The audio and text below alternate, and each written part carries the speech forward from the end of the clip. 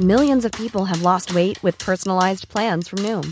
Like Evan, who can't stand salads and still lost 50 pounds.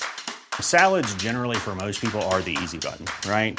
For me, that wasn't an option. I never really was a salad guy. That's just not who I am. But Noom worked for me. Get your personalized plan today at Noom.com.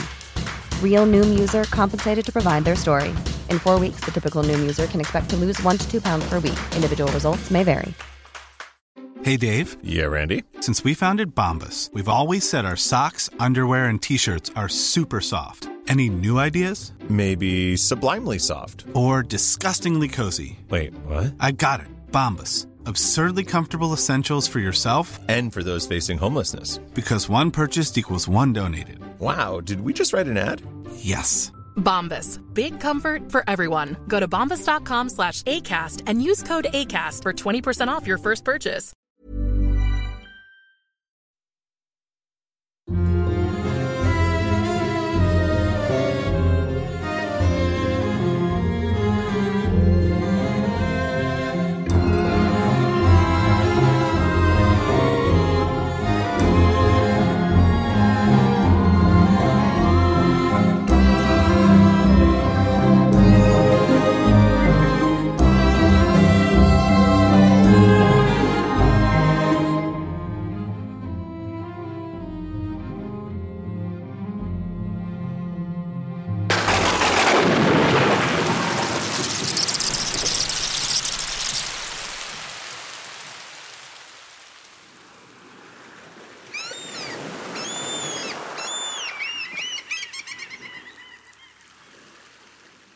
Hello, my name is Brenda.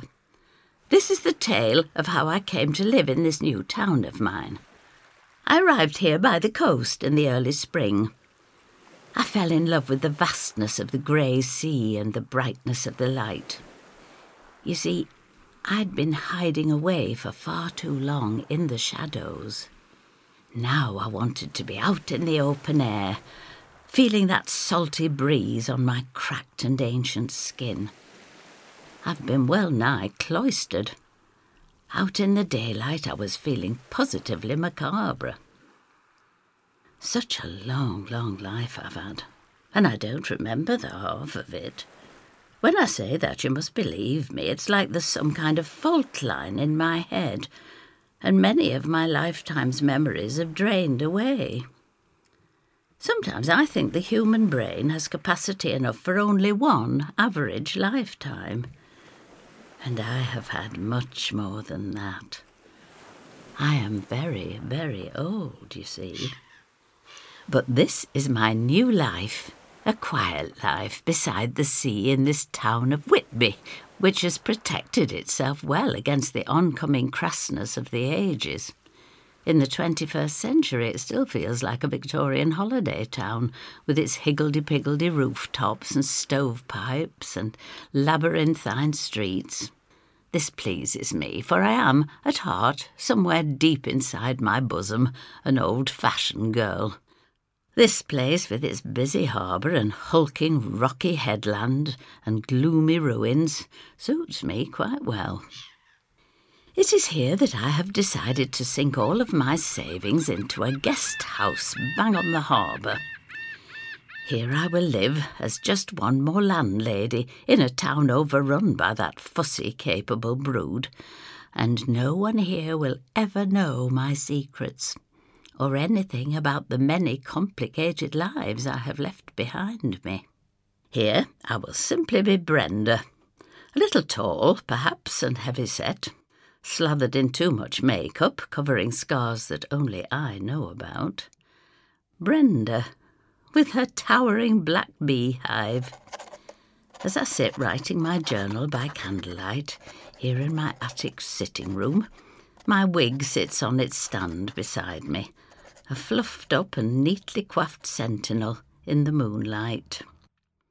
I gaze past my wig through the circular attic window at the sea mist that slinks up from the harbour and at the stars above Whitby Abbey. And I think over the events during my first few days in this place. Already a great deal has gone on, despite the fact that the last thing I was looking for was any kind of mystery or adventure.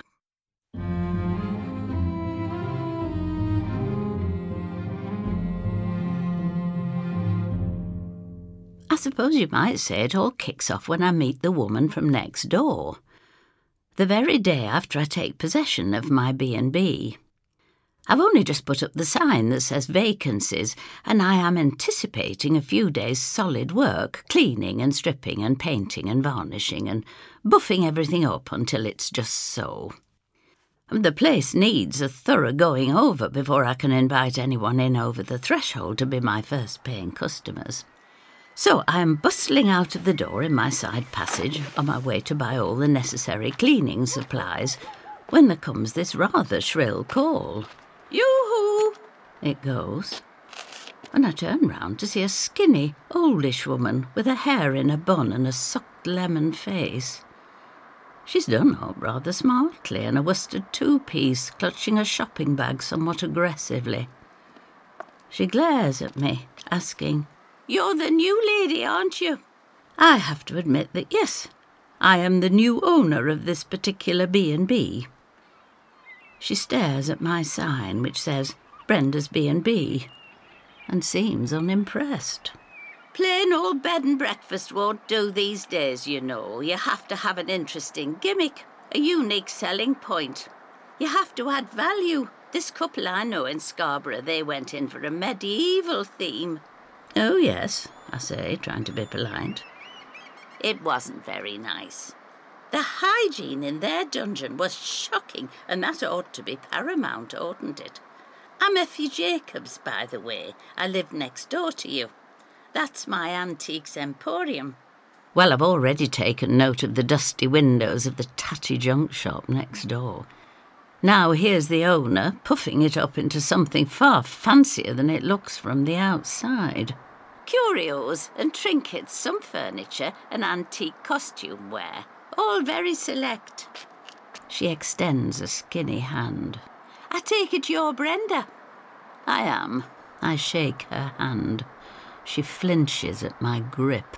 "You'd be wanting someone to show you round the place," she says. Not especially," say I, preparing to go.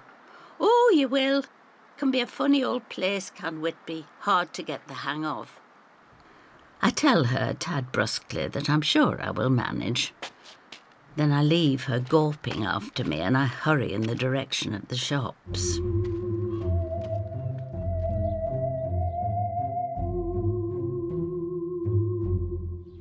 So I'm setting about my cleaning regime, making my guest house spick and span. As I go about my business in these early days, however, I keep saying Effie from next door wherever I go. I'll be carrying my shopping bags home and she'll come dashing up. I'll be supping a restorative cuppa in a little cafe and she'll come hurtling in, trying to engage me in idle conversation. And then one day we arrive at our front doors simultaneously. I am returning from the greengrocer's and Effie is manhandling what is obviously a large picture in a frame through the doorway of her antiques emporium. She notices me pausing to watch and she calls out, "You couldn't lend a hand, could you, Brenda? I've carried this thing across town and I'm out of puff. You've got the muscles for it more than I have." I don't say anything. I simply put my bags down beside my front door and go to help the gawky old mare. I do most of the work, getting the thing through the door and into the cavernous, cluttered shop. The frame is surprisingly heavy and I wonder how she even got it this far. "It's from the auction rooms across the other side of the harbour," she explains. "Soon as I saw this, I knew I had to have it. Here, pop it on the floor. Marvellous, Brenda. You're as strong as an ox, aren't you, ducky? Come on through to the kitchen and I'll make you a frothy coffee." Next thing I know, I'm on a stool beside a breakfast bar stacked with dirty crockery and littered with burned bits of toast. Effie is telling me all about her latest acquisition. You know sometimes when a piece just cries out to you and you simply have to have it. Oh, not only pictures, ornaments, gewgaws, and objet d'art of all kinds. I often hear them crying out to me and wanting me to take them home. I'm quite loath to part company, and that's why this place is overstocked. It certainly is. I've never been in such a cramped and uncomfortable shop. I count myself lucky at my relatively unencumbered life. I have very few wants and hardly any clutter to hold me down. Just a few treasured mementos that I've kept down the years. Nothing like this almighty treasure trove of Effie's. I'm assuming it is treasure, mind. It might simply be a load of old tat. Next thing, Effie is passing me a mug of instant coffee with powdered milk and beckoning me to watch as she ceremonially strips the brown paper off her painting. I stand back to admire the masterpiece as she reveals it. It takes a few moments to make sense to me, and when it does, I'm not sure whether I like it at all. It's a gloomy midnight scene, all swirling purples and greens. Silhouetted in the creamy moonlight is a man atop a giant stallion. There's a scantily clad lady looking distraught and clutching his shoulders. The foreground is worse. There's a creepy-faced child in a nightgown. A single tear rolls down its cheek. A malicious-looking cat stares out from behind the child's rickety legs. All in all, the painting is, I think, a monstrosity. I wouldn't give it house room, lest it give me nightmares. However, there's no accounting for taste. Effie is beaming at this sepulchral travesty and saying to me, "Oh, isn't it a marvel, Brenda? Now, would you mind helping me lug it upstairs to my sitting room?" By the time Effie's painting is up, I'm worn ragged and regretting stopping in the street to talk to her. Every limb is shaking with overexertion, and my poor old heart is banging like billy-o. I make my excuses and go back to my home, where my groceries are still waiting in the side passage for me. I pass the evening quietly, alone, listening to the wireless and having a glass or two of sherry. Well, here I am, and my B&B is almost ready for business. I've a phone line, and I'm having some little cards printed up. I've taken out a modest advert in the local paper, The Willing Spirit, and now I'm ready for the hordes to descend. I have just 4 rooms, all en suite, and each of them furnished plainly but immaculately. There are 3 further bedrooms, still unfinished and ready to convert at a later date. Already I feel like the queen of an almighty empire. I fall asleep in my sumptuous attic room, feeling very pleased with myself, though I have rather troubled dreams concerning handsome men astride stallions. Plus I find myself haunted by that whey-faced child and its raggedly-looking cat. Actually, I can even hear something like a cat's plaintive mewing. A horrible racket like fraying strings on an ancient violin. I awake cursing my next-door neighbour and her painting as the source of my horrid dreams, and I lie awake muzzily, realising that I can still hear that screechy music in the night. It is coming from above me, I'm sure. My bedroom is at the very top of my building. There isn't even storage space between me and the dark sky. Just a skylight and hundreds of slate tiles. But still, I can hear that shrill song. Now it even sounds as if it's taunting me. La, la, la, la, la. It is accompanied by little footfalls. I imagine velvety footpads dancing on the cold slate and lead. The occasional scratching of sharp claws. Am I going out of my mind?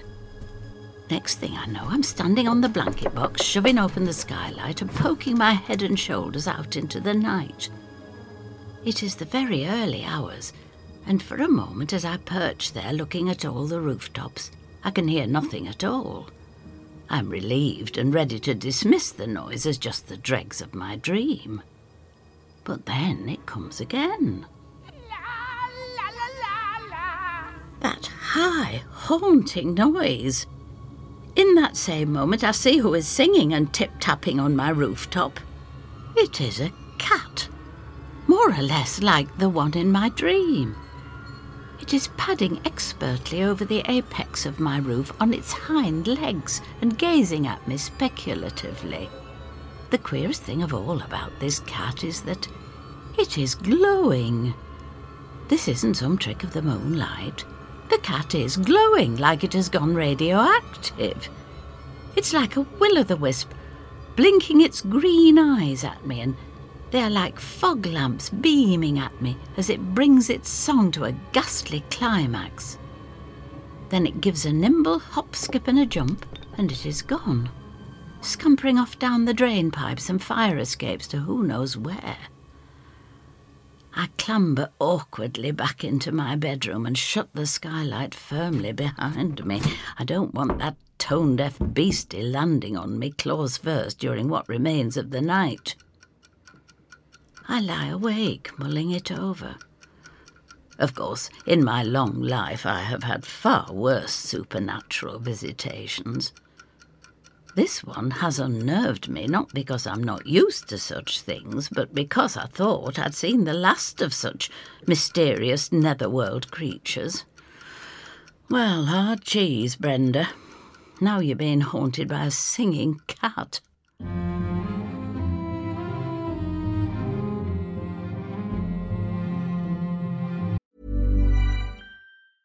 Ryan Reynolds here from Mint Mobile. With the price of just about everything going up during inflation, we thought we'd bring our prices down. So to help us, we brought in a reverse auctioneer, which is apparently a thing. Mint Mobile Unlimited Premium Wireless. How to get 30, 30, bit to get 30, bit to get 20, 20, 20, bit to get 20, 20, bit to get 15, 15, 15, 15, just $15 a month? Sold! Give it a try at mintmobile.com/switch. $45 up front for 3 months plus taxes and fees. Promo rate for new customers for limited time. Unlimited more than 40 gigabytes per month. Slows full terms at mintmobile.com. Everyone knows therapy is great for solving problems, but getting therapy has its own problems too, like finding the right therapist, fitting into their schedule, and of course, the cost. Well, BetterHelp can solve those problems. It's totally online and built around your schedule. It's surprisingly affordable too. Connect with a credentialed therapist by phone, video, or online chat, all from the comfort of your home. Visit BetterHelp.com to learn more and save 10% on your first month. That's BetterHelp, H-E-L-P. Millions of people have lost weight with personalized plans from Noom. Like Evan, who can't stand salads and still lost 50 pounds. Salads generally for most people are the easy button, right? For me, that wasn't an option. I never really was a salad guy. That's just not who I am. But Noom worked for me. Get your personalized plan today at Noom.com. Real Noom user compensated to provide their story. In 4 weeks, the typical Noom user can expect to lose 1 to 2 pounds per week. Individual results may vary.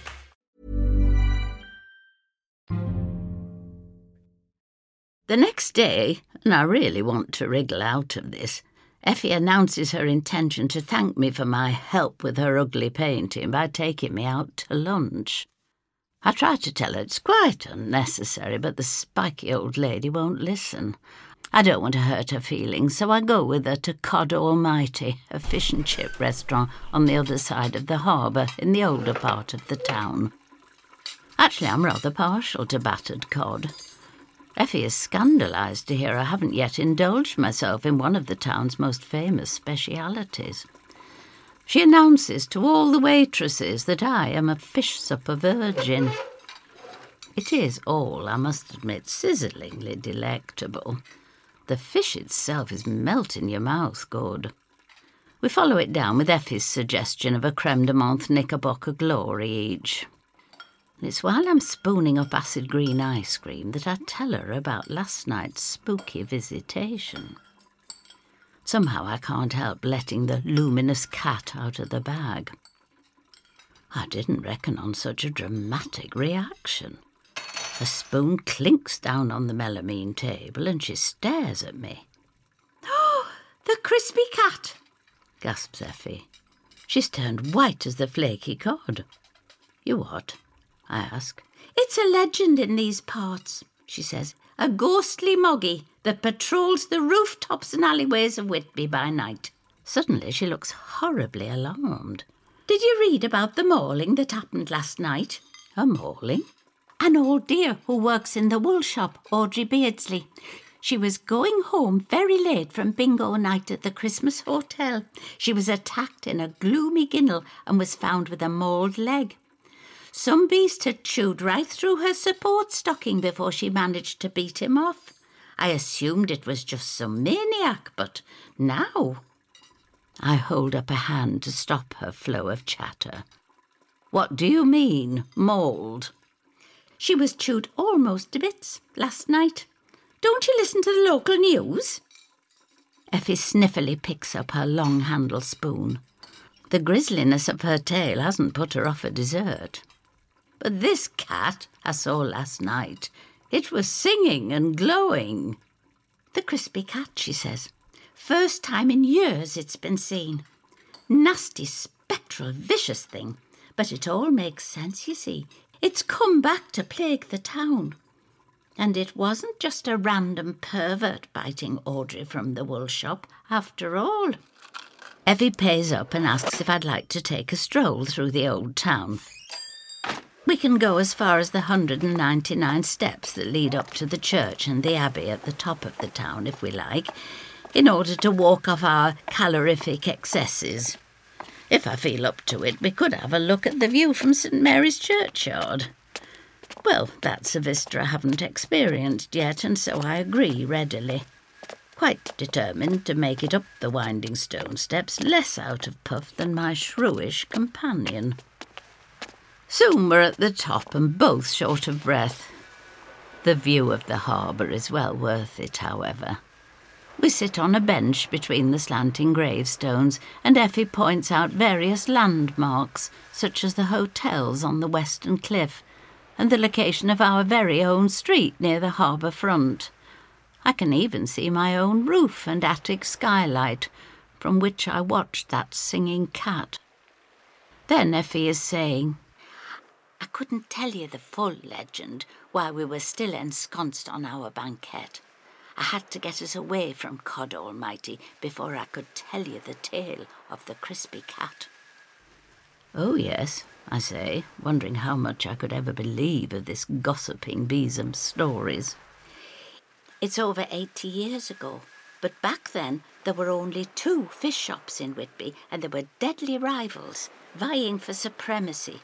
Cod Almighty, and its opposite number across the bay, Assault and Battery. Now, things escalated nastily one long hot summer. There were dirty tricks played on both sides in the war of the fish suppers. They were both owned at the time by unscrupulous ne'er-do-wells, both, thank goodness, long gone. And what they used to do, you see, Brenda, is to try to sabotage each other's business. They'd put about evil rumours concerning the freshness of the other's supplies and their provenance. It all became rather nefarious. And now I come to the worst part of the story, says Effie. Legend has it that the owner of Cod Almighty paid some heavies to march into Assault and Battery one evening during its busiest time. They barged to the front of the takeaway queue and took a dead cat out of a bin bag. Oh, yes, I say, wondering how much I could ever believe of this gossiping Beeham's stories. Then they dropped it into the deep fat fryer, contaminating the oil, you see, contaminating everything. It certainly put everyone off visiting Assault and Battery ever again, even after it closed for a week's fumigating. The place never quite recovered from this awful sabotage, and since then Cod Almighty has reigned supreme over the bay. Well, what do you think of that, then? It's a horrible story, I tell her. Is it just a local legend, or is it true? Every word is true, she says proudly. And I'll tell you something else. My Aunt Maud was there in that queue, and she was put right off her supper by what she saw that night. She couldn't face anything battered for months after that, not a sausage. I try to steer her back to the point. And what about the singing cat on my roof? She lowers her voice, though there's no one in the graveyard to hear her. Word has it that the battered-covered glowing ghost of that poor luckless feline is doomed to wander Whitby forever, attacking folk and mauling them to death when it gets the chance. No one has heard it or caught sight of it or been savaged by it for years. You've been fortunate to clap eyes on the monster and get away unscathed.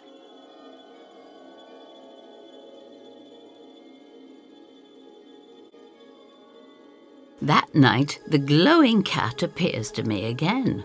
I wake with a start just after 2 a.m. and I can hear that ululating pussy once more. I shake myself awake and reach for my wig. I don't even have to switch on my reading light. I look at the window and there's the cat. Its phosphorescent paws are pressed up against the glass. It doesn't look like it's covered in fish batter, but it does look very much like a cat who's come back from the dead. Curiously, I'm not at all scared, even though Effie swears blind the beast is deadly. There's a sadness about its green eyes. I'm mesmerised. Next thing I know, I'm across the room and throwing open the sash window. He hops lightly off the sill into my bedroom. He perches heavily at the end of my continental quilt. You'd better get back into bed. It's a chilly night and I've got a tale to tell. Funny that I don't balk for a moment at the way he addresses me.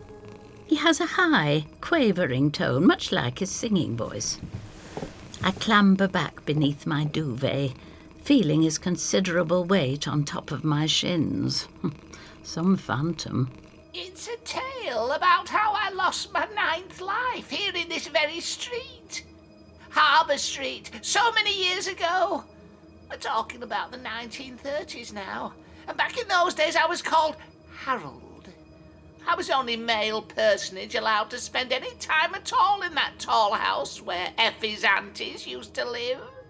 Oh, you belonged to Effie's family? A witchy brood. A wicked gaggle of female cousins. The eldest Maud with her rock-hard bosom and her twitchy fingers. And the beautiful Natasha, clever Eliza, brave Beryl, and the youngest and most beguiling, Angela. Were they really witches? Well, I was their familiar.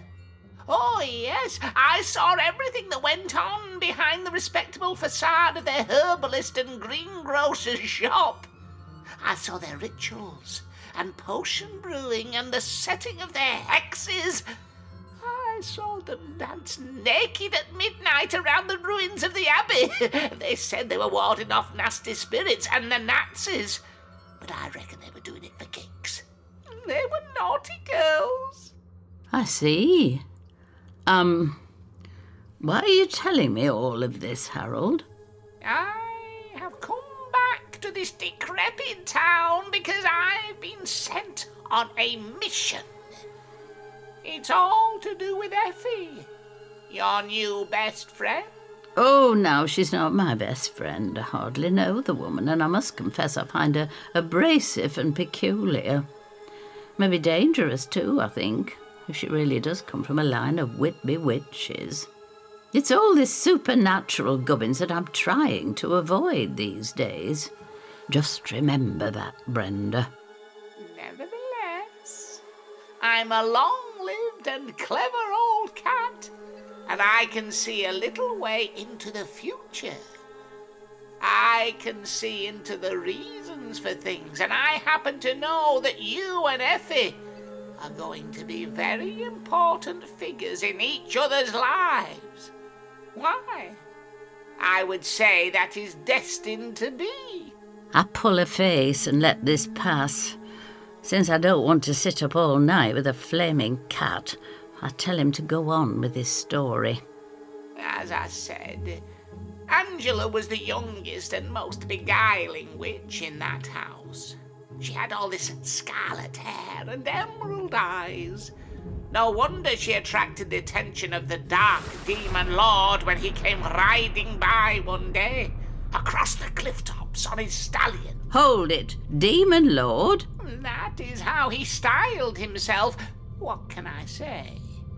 He claimed very earnestly to come from the land of Fairy in the far north. He was the Earl King. Goodness.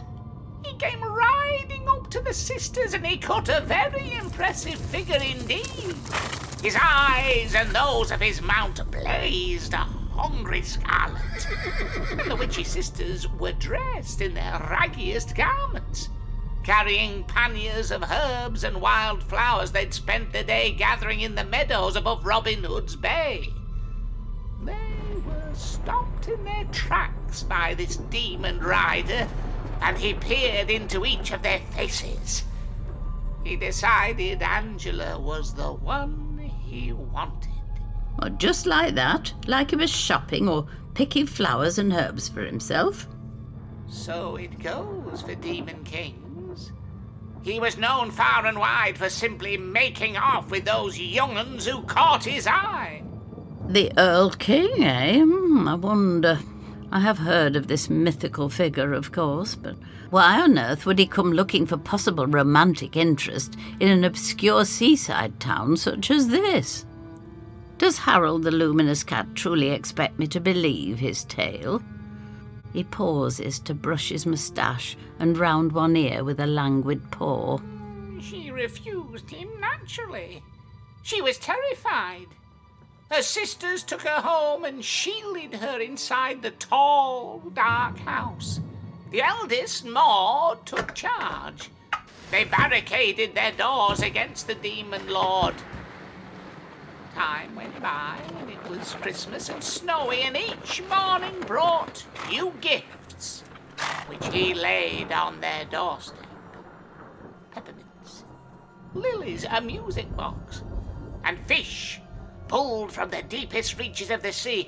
Nasty-looking fish that was soon tossed my way. I wasn't complaining. He even brought her a walking, talking, mechanical doll dressed in ermine and called Mrs. Claus. She sang Angela songs about how much the Earl King loved her. And of course, before that festive season was over, Angela found herself enchanted. Oh, isn't it always so? She succumbed to his blandishments and his fancy goods. She didn't. She did. And her sisters were absolutely wild with fury. I bet they were. This is where my story turns tragic. For me, at least. Go on. The witchy sisters defied the Demon King. They stayed locked indoors with his beloved. On Boxing Day, when a snowstorm was looming over the horizon, he came thundering up to their front doorstep. He proclaimed he was going to steal their youngest sister away. He knew that she loved him as much as he did her, and their destiny lay in his faraway fairy realm, the portal to which lay somewhere north of Newcastle on a wind-swept Roman road. Maud and the others all stood firm. He will not take her over their dead bodies. But then, something odd. The witches held their breath, horrified, as Angela went to him pliantly, wearing an ermine cloak that had arrived as that morning's present, an exact copy of the cloak worn by the living doll. She clutched to her all the gifts he had given her, almost too many to hold. There was nothing her sisters could do as they watched Angela being swept up into the saddle with that bad man. And here comes the tragic part, Brenda. I could see my favourites of those sisters being taken away, and all I could think was that there'd be no more fishy tributes from deep beneath the sea. And so I found myself springing and hissing at my own game. I shot through the air, making a hullabaloo, just as he was about to turn and gallop away. He fetched out his great flaming sword and he ran me through. Right there and then at the front of our house. The witches froze with shock. On that instant I lost my 9th life, sliding off his hot sword like melting butter onto the cold cobbles. The blizzard was just beginning as he spurred his stallion and they thundered away up the hill of Harbour Street and out of town. There I lay, curled up quite still and glowing slightly from his fiery blade. And this is how, all that time ago, I became a ghostly puss. He goes quiet at this point, mulling over his final demise. I'm not quite sure what to say. In my previous meetings with supernatural beings, I've found it best to keep mum and let them tell you things at their own pace. Otherwise, if you get peremptory, you can scare them off, or they can get the hump. At last, I ask, you said you have a mission, Harold. I do, and you can help me, Brenda. Now that you're here in Whitby, you can help me. You will, won't you? You'll do what you can to help me. Tell me first what it is you want me to do. Suddenly, he's full of energy and glowing even brighter. For a moment, I'm scared he's going to set light to my new sheets. You will know what to do when the right moment comes. I'm sure you will know exactly what to do. Good Brenda, clever Brenda, lovely Brenda. And then he's bounding towards the window again. Wait, what about the rival fish shops and the vat of hot oil? Where does that fit into your story? For a moment he pauses. I don't know what you're talking about. But you're the crispy cat, aren't you? The feline scourge of Whitby's back alleys, mauler of old ladies? I am nothing of the sort. Who told you this? He whirls about haughtily, and then he's gone. Out of the window and down the fire escape, I can hear his light scamper as it fades across the rooftops. And then I can hear a snatch of his ludicrous song. And before I return to sleep, I believe I hear his voice floating back into my attic. A new life, Brenda. I've been promised the chance to live again as a real cat of flesh and blood and fur. If only I can succeed in this little mission of mine.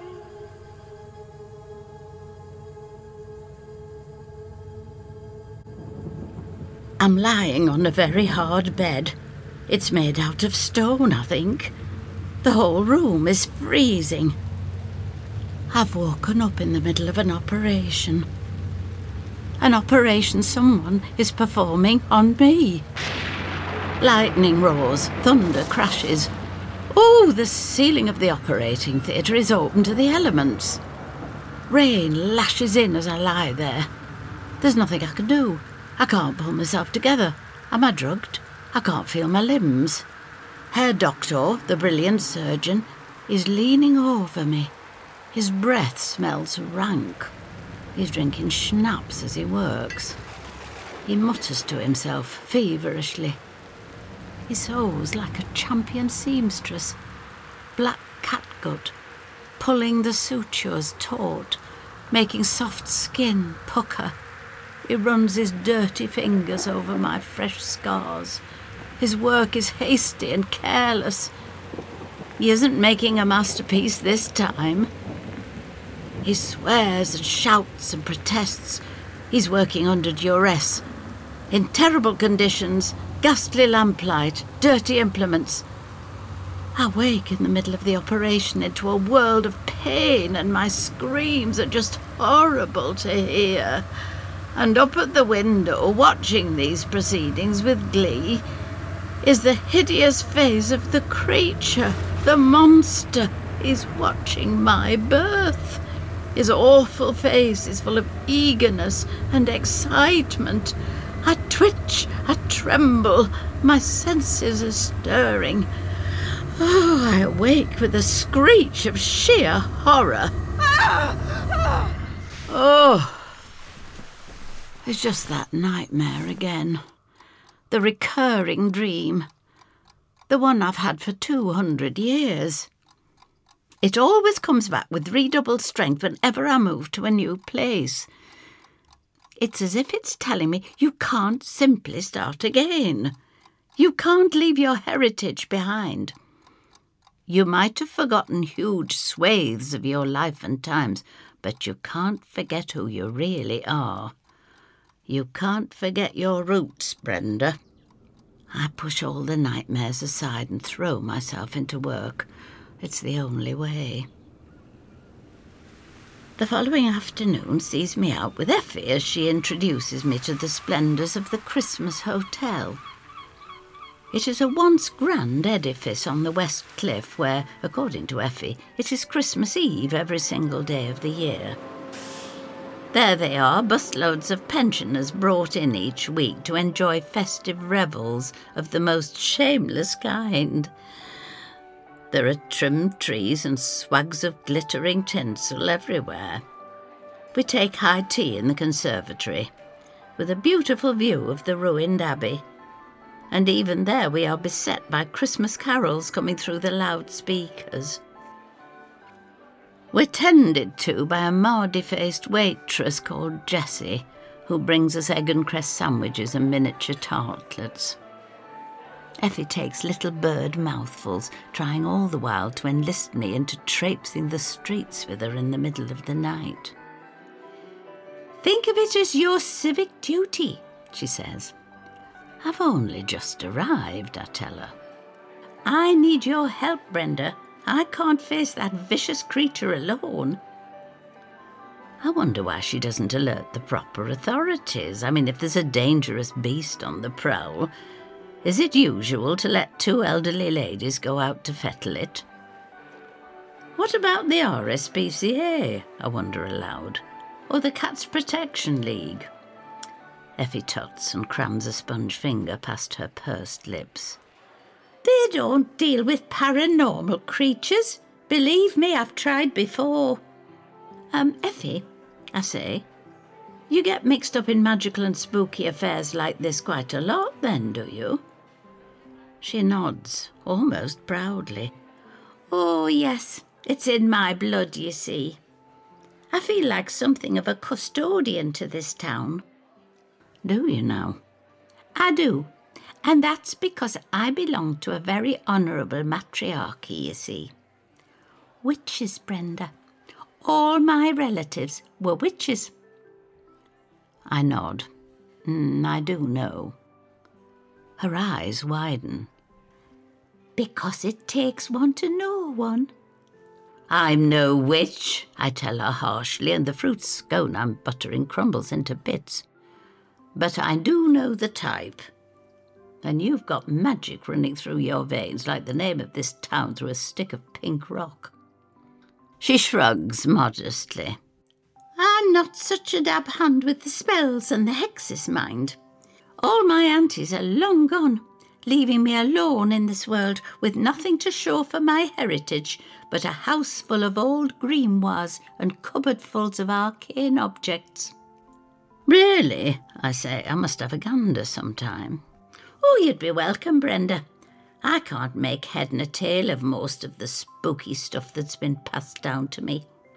You say that you've got some experience of the uncommon and unearthly."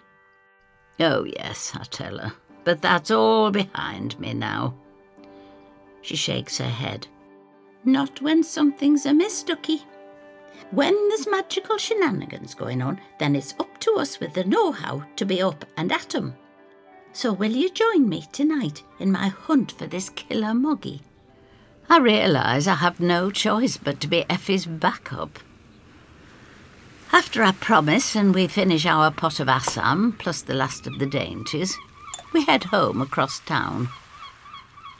Effie has a spring in her step at the prospect of company during tonight's macabre safari.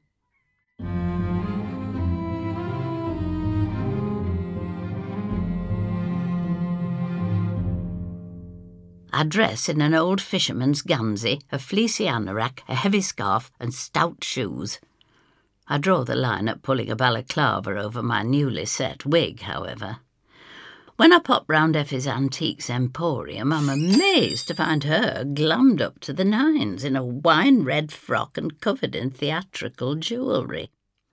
"Just because we're on a mission tonight doesn't mean we can go all frumpy," she says, eyeing me up and down. A mission. I can hear my spectral pussy using just the same term. I wonder to myself why I haven't confided in Effie yet about that curious nocturnal encounter. Could it be that I don't completely trust my neighbour yet? She's rabbiting on about some form of magical defence she's whipped up for us, but I'm not really listening. We're in a sitting room at this point, and my whole attention is caught up by the monstrous painting I helped to put up on a wall. It has changed. Now, don't think me crackers, that's what I think at first too. That perhaps something in the sea air has turned me doolally. Or maybe the cream in my sticky buns this afternoon was on the turn. Yet I must conclude the picture is quite altered. It's even darker and more sepulchral. The man on the stallion is riding off into the far distance and can hardly be seen. I peer closer to make him out. In the foreground, the cat has completely disappeared, and the creepy child is sitting down, looking even more miserable now, wearing an even dowdier frock. Her lank hair is longer, and I realise the child has aged a little. I cry out, startling Effie. "Whatever's the matter with you?" "Look!" I gasp. "Can't you see?" I stand aghast before the painting, quite sure that she will see at once what is amiss. But Effie simply stares at me. At the picture, then at me again. It's obvious she doesn't have a clue what I'm on about. "You've had a schooner or two of sherry before coming out tonight, Brenda. Dutch courage, eh?" I can't believe what I'm hearing. "Your bloomin' painting is possessed. It's different."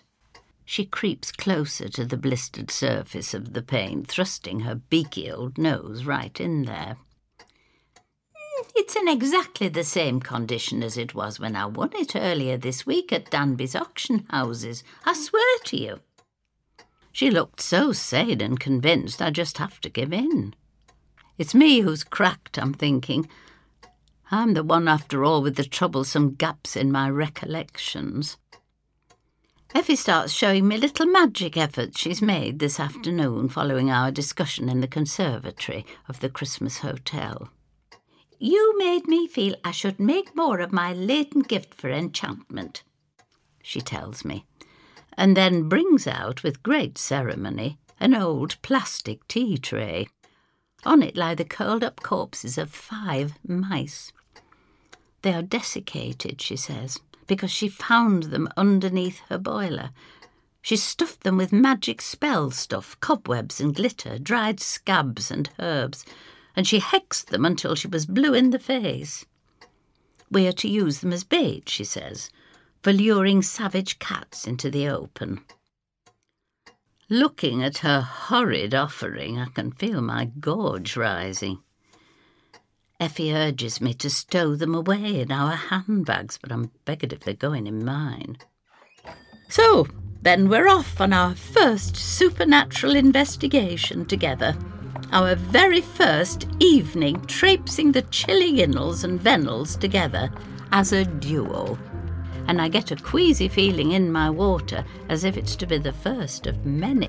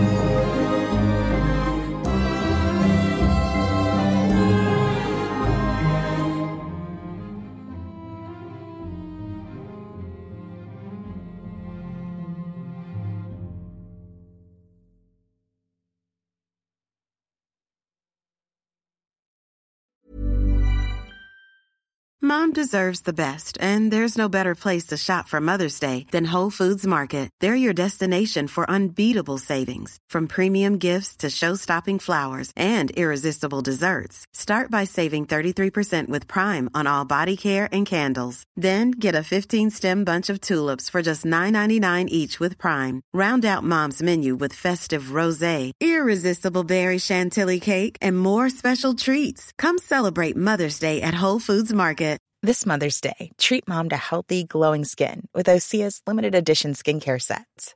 Osea has been making clean, seaweed-infused products for nearly 30 years. Their advanced eye care duo brightens and firms skin around your eyes, while the Golden Glow Body Trio nourishes and smooths skin all over. Go to OSEAMalibu.com and use code MOM for 10% off your first order site-wide.